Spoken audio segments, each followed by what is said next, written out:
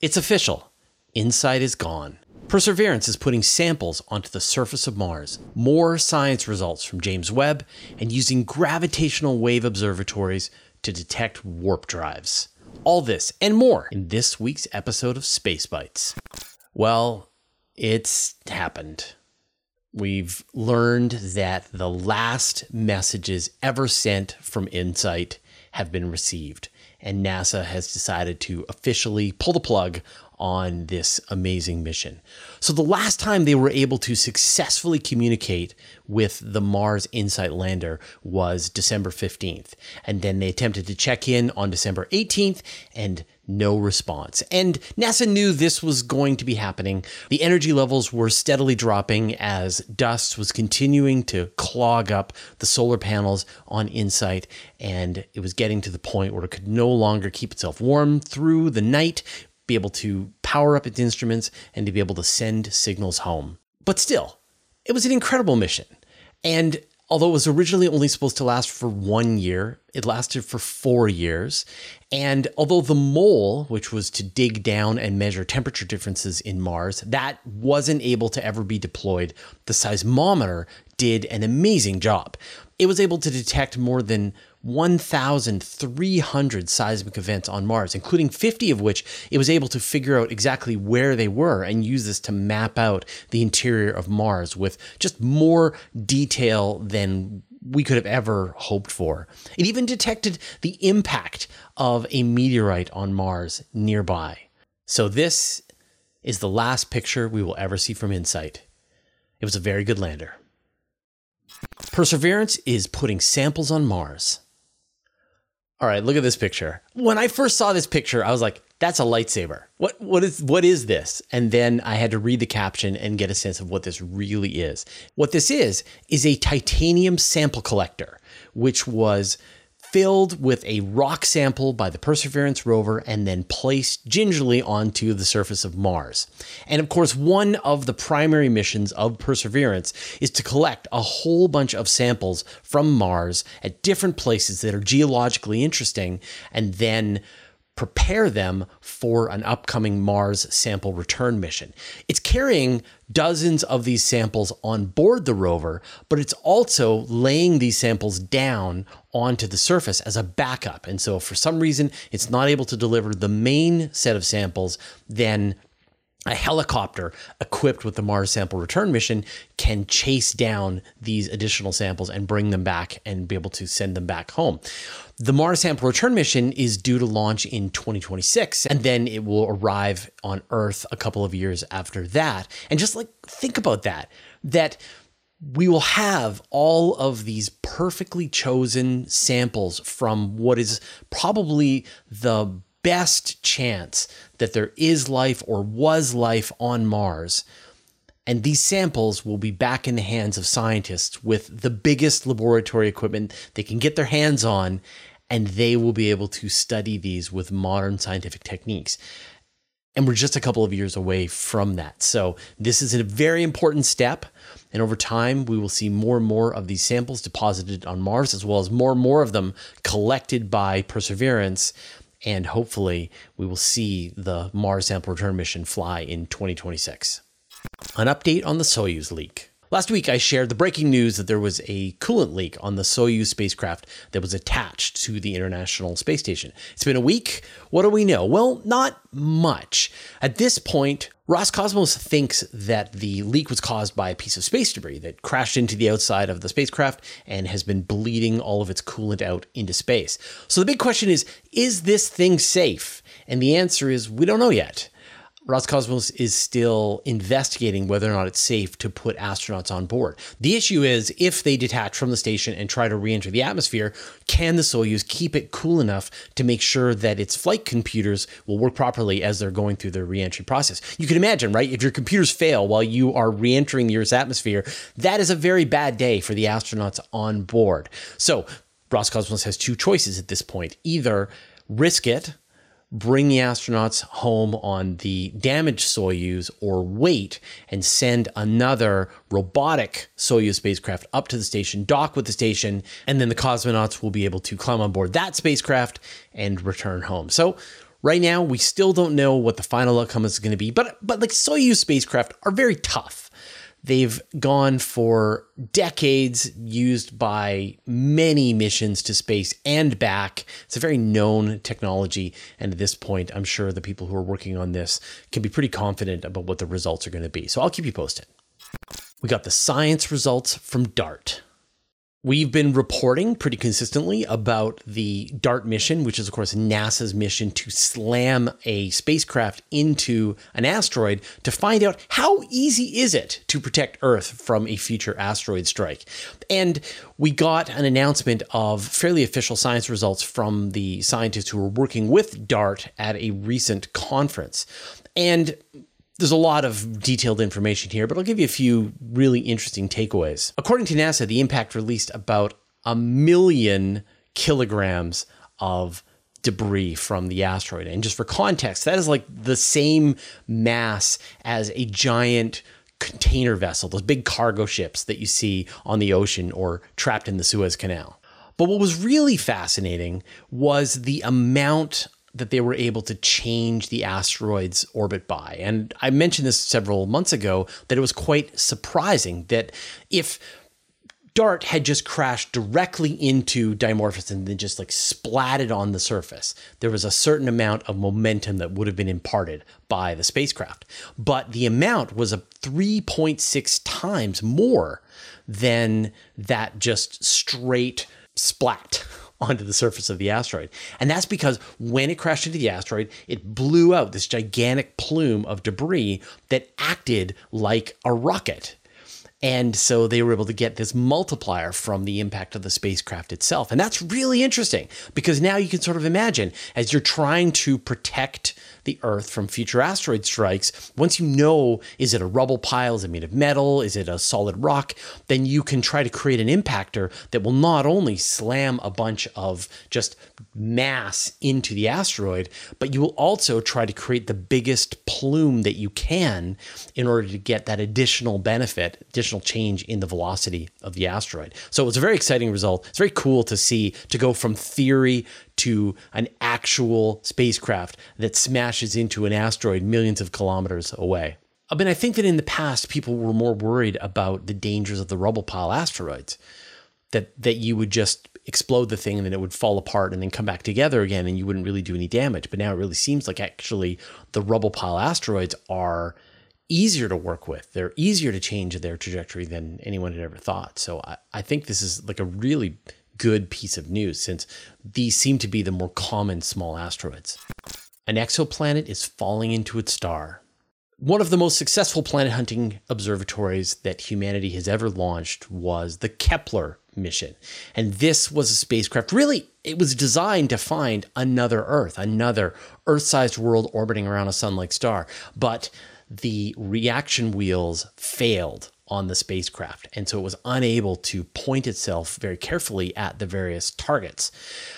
That was terrible. And yet the engineers working with Kepler were able to come up with this incredible solution where they used the light pressure of the sun to keep the spacecraft directed. So it was able to continuously observe a much smaller area. And it was able to observe a lot of red dwarf stars and detect planets around them. But the first planet that Kepler ever detected was Kepler 1658b, which is a planet located around 2,600 light years away.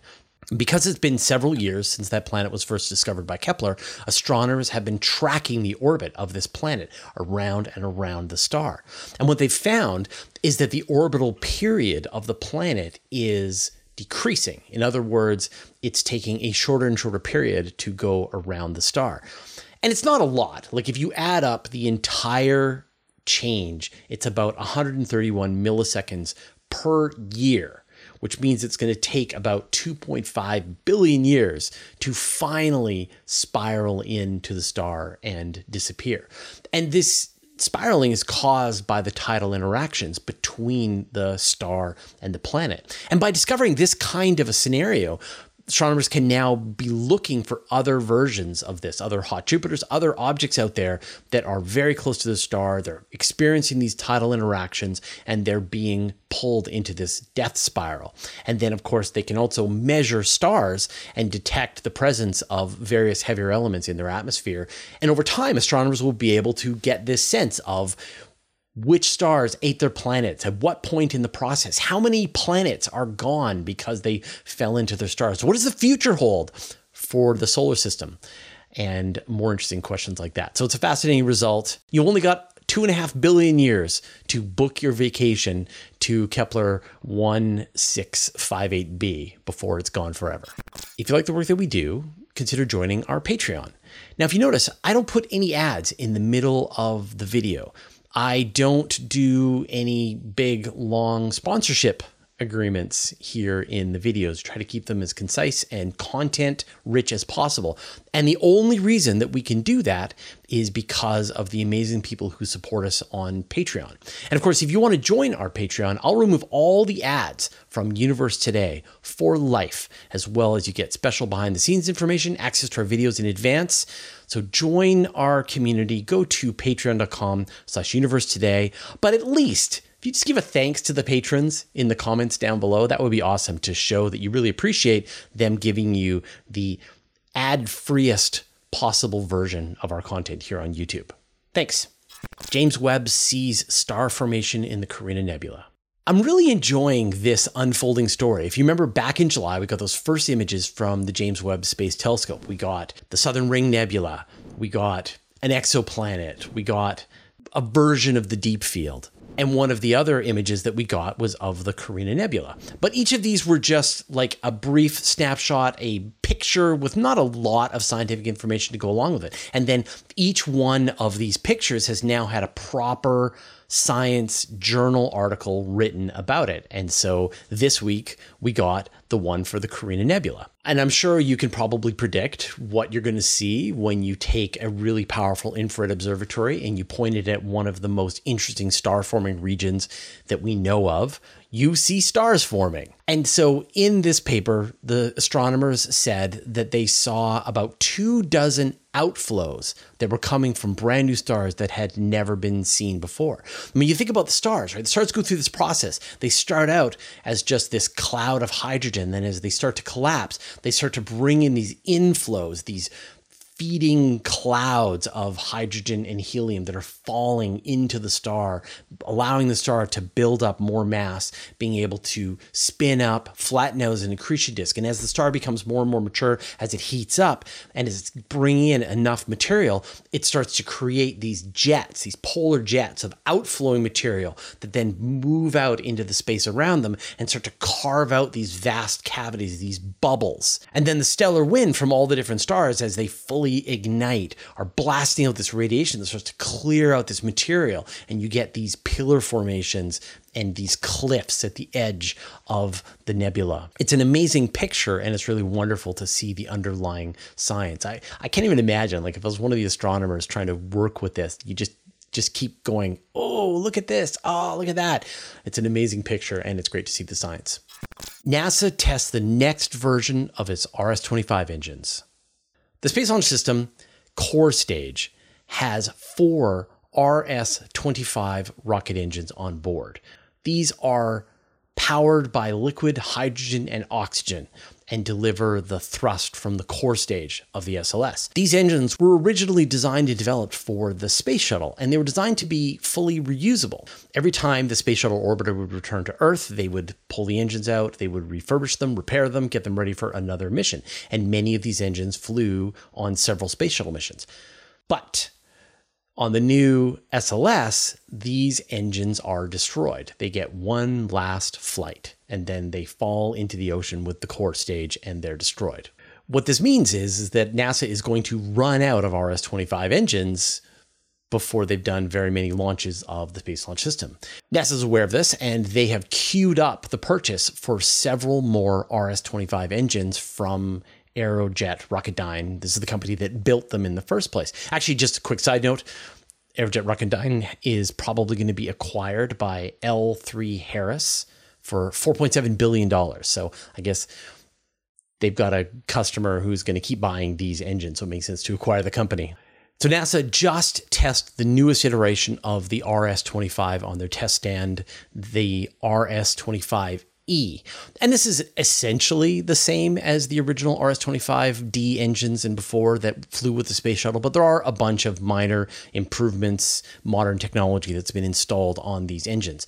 They did their hot fire test for 3.5 minutes, and it worked exactly how they wanted to. You can see this gigantic plume of water vapor coming out of the rocket. It's just steam, and that's because this engine is powered by liquid oxygen and hydrogen, which turns into water vapor as it comes out of the rocket exhaust. This next generation of engines will be flying on Artemis 5 and beyond. And you can see all of the pieces are coming together for the future missions of the Space Launch System. NASA has purchased Orion capsules up to Artemis 8. They've purchased core stages up to Artemis 6. And now they are queuing up all of the rocket engines that will be supplied well into those same numbers as well. It still breaks my heart to know that RS-25 engines are going to be destroyed with each launch. They're such beautiful, amazing, very powerful engines, and it just sucks to see that they're going to be burning up and falling into the ocean. Could we detect warp drives?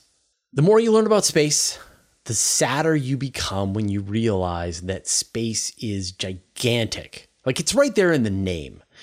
And we think about, like, how are we going to get from star system to star system? And the best ideas that people are coming with today is like, maybe if we really worked hard, we could figure out a propulsion system that could carry us 10% the speed of light. So it would take you 40 years to get to Alpha Centauri. It would take you millions of years to cross the Milky Way. That's too slow. Where is the Star Trek, Star Wars future that science fiction has promised us? We want warp drives. Well, we don't know any way to do warp drives, and they may very well violate the laws of physics as we understand them, but maybe there's some advanced civilization out there that has mastered the technology of warp drives, and they are zipping across the cosmos with their warp drives. But there's a new paper that says that we might actually be able to detect the gravitational waves that are released as warp drives are activated across the universe. But the amount of gravitational waves that would be released compared to the sort of mass that's required are pretty astounding. And so, according to their calculations, we could detect a spacecraft with the mass of Jupiter moving within the Milky Way, which would be a very big spaceship. Or we could detect a spaceship with, say, the mass of the moon within the few closest stars to Earth. So with our current crop of gravitational wave observatories, we would only be able to detect like the most powerful spacecraft. But future gravitational wave observatories will be coming online over the coming decades, and it could be that we will get to smaller and smaller masses that we could potentially detect. And I'm like, wouldn't it be amazing if astronomers were able to start tracking the movements of warp drive capable spaceships around our region of space, and through that be able to start reverse engineering maybe how these things are actually built. Of course, it's science fiction on top of science fiction, but I always love the idea of scientists coming up with really clever ways to search for things that could be at the very limit of our understanding. All right, those are all the news stories that we had today. Now you can dive deeper into any of the stories that I shared with you. All of the links are in the show notes down below.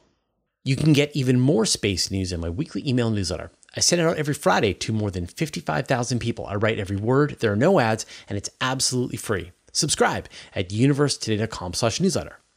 You can also subscribe to the Universe Today podcast. There you can find an audio version of all of our news, interviews, and Q&As, as well as exclusive content. Subscribe at universetoday.com/podcast or search for Universe Today on Apple Podcasts, Spotify, or wherever you get your podcasts.